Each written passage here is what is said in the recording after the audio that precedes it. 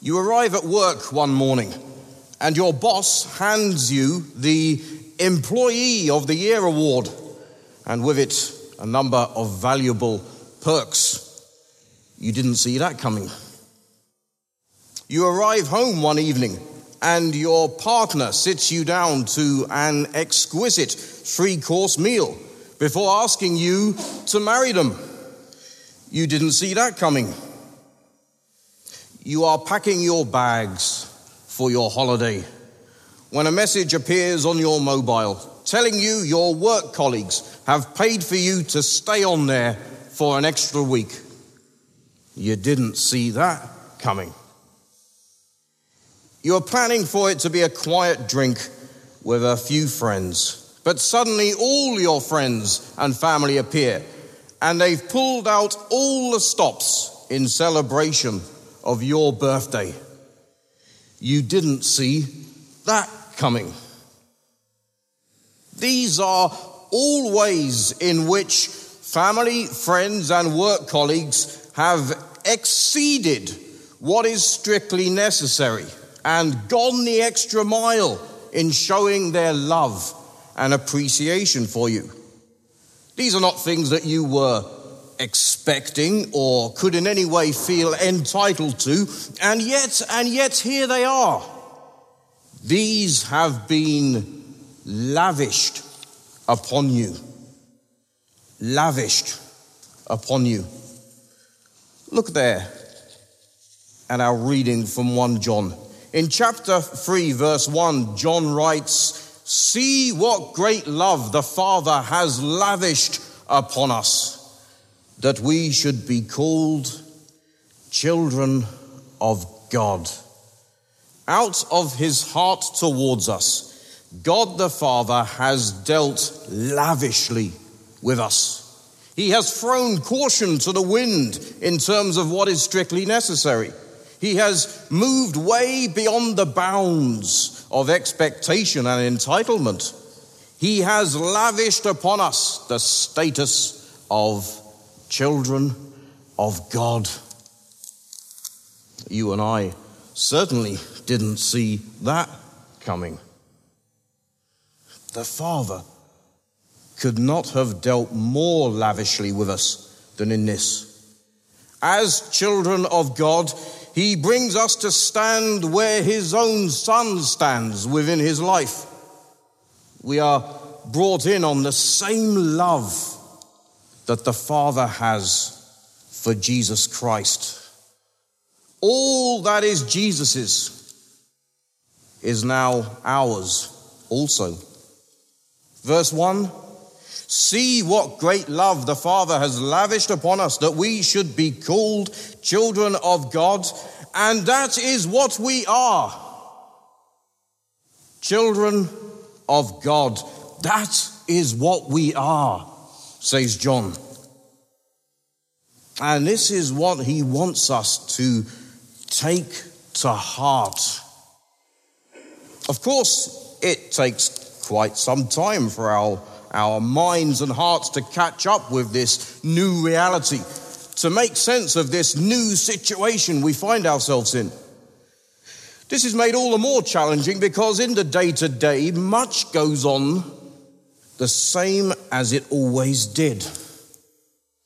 When you walk back into your workplace this afternoon, your colleagues are not going to say, "There's Joe, a child of God, a prince of heaven."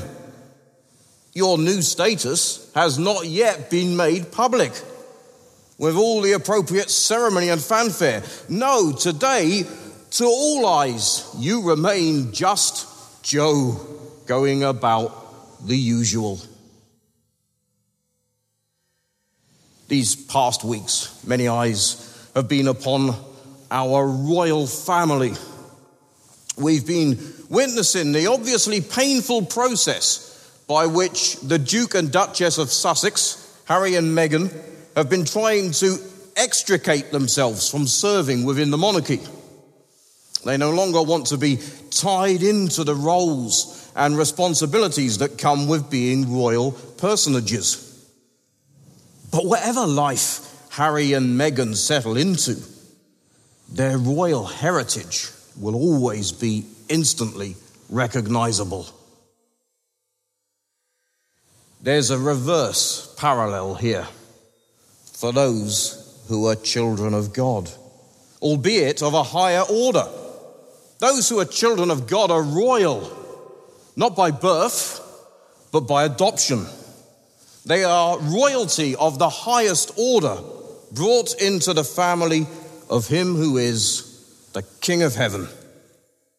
This brings with it roles and responsibilities. Roles and responsibilities that will take a while to get comfortable with. Whenever we put on a new set of clothes, it takes us a while to feel comfortable in them.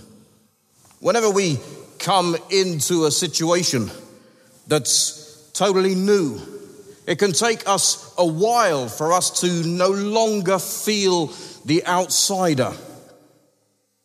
And all along, others may be questioning the legitimacy of our being there. But children of God, how can we know for ourselves that we are? How will our claims stand up in the face of scrutiny? Look there at the second part of verse 2. But we know that when Christ appears, we shall be like him, for we shall see him as he is. We shall be like him.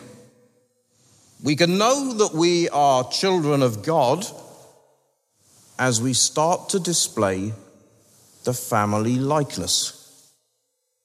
When Christ appears on that great day, the likeness will be uncanny. We will love and live even as Christ loves and lives. That's the goal, that the whole of our being has now been reoriented towards. So, if we are children of God, something of the family likeness will already be starting to rub off on us and showing itself forth in the way we live. In verse 10 here, John speaks of this as God's seed within us. This likeness then, it begins to show forth in two particular ways. Firstly, we become those who do what is right. We become those who do what is right. There's an unmistakable shift in our lives away from doing what is wrong. Now, few of us would concede that we live our lives doing wrong. In any case, who is in any position to tell another person that what they are doing is wrong? What I consider to be wrong, you may well consider to be right, and vice versa. But here's what changes for the child of God. No longer do I determine for myself what is right. No longer do I look to the next person to determine what is right. Instead, I look to God and let him determine what is right. Verse 6. No one who lives in him keeps on sinning. No one who continues to sin has either seen him or known him. We will no longer keep on sinning or continue to sin. Is that the description of a person who always does what is right and never does what is wrong? No. Reading it that way would be nonsense in the light of what John has already said back at the outset of this letter. If we claim to be without sin, we deceive ourselves, and the truth is not in us. This keeping on sinning and continuing to sin refers not to our individual actions, but to our way of life. For the child of God, there has been a radical interruption to their way of life. No longer are they inclined towards doing what is wrong, but now their lives are inclined towards doing what is right. Our basic disposition in life is towards doing what is right in the eyes of God. And that continues to be our disposition, despite and even in spite of our falling short along the way. If this is us, then children of God is what we are. Secondly, we become those who love one another. We become those who love one another. There's an unmistakable shift in our lives away from hatred and apathy. If the children of God are those who do right by God, then the children of God are also those who do right by one another. That's what is meant by love one another. Here's what changes for a child of God. No longer am I concerned only with what is right for me. I am now just as concerned with what is right for my brother and sister, and am moved to willingly make sacrifices for them. Verse 19.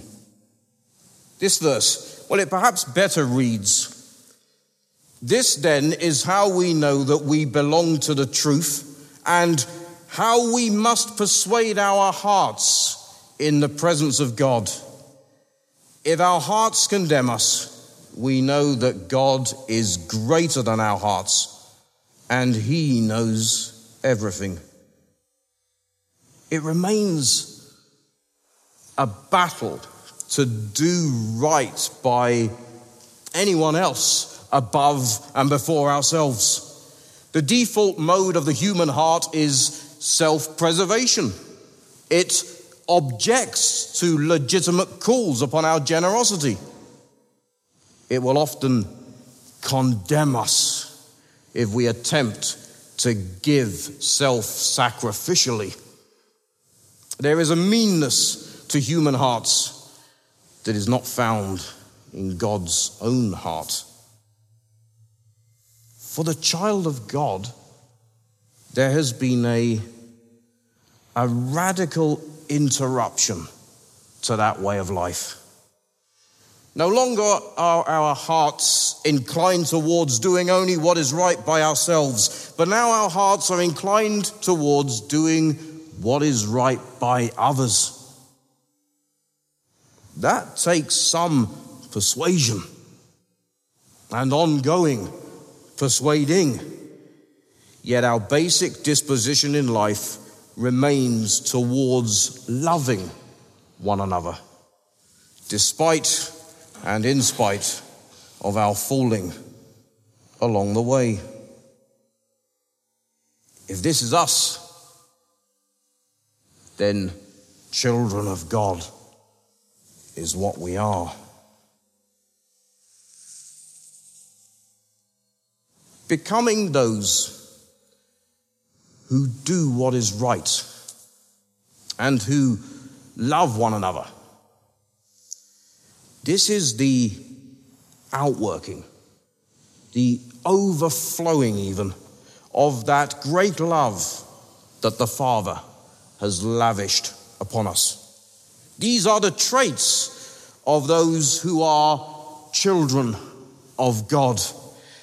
If you like, this is the legitimacy test for God's family. All sorts of questions get raised in our human families when one member or another fails to display the family likeness. However subtle, that likeness needs to be there. If you're only displaying totally contrary traits, whose child are you, really? Doing what is right, loving one another. Oh, how much we all still have to grow until that day when Christ appears and we will be like him. Today, it may be for you as a seed that has just been planted. None of its growth, none of its fruit having broken the surface. But be assured, if it is God's seed, it will produce the growth. The true child of God will start to display the family likeness. For the most part, the world won't recognize us. But one day, when Joe returns to his office, someone will notice. Someone will notice how he goes about the usual in the most unusual way. It's seldom ever more than a glimpse, but it still serves to tell others who we truly are. Children of God. Amen.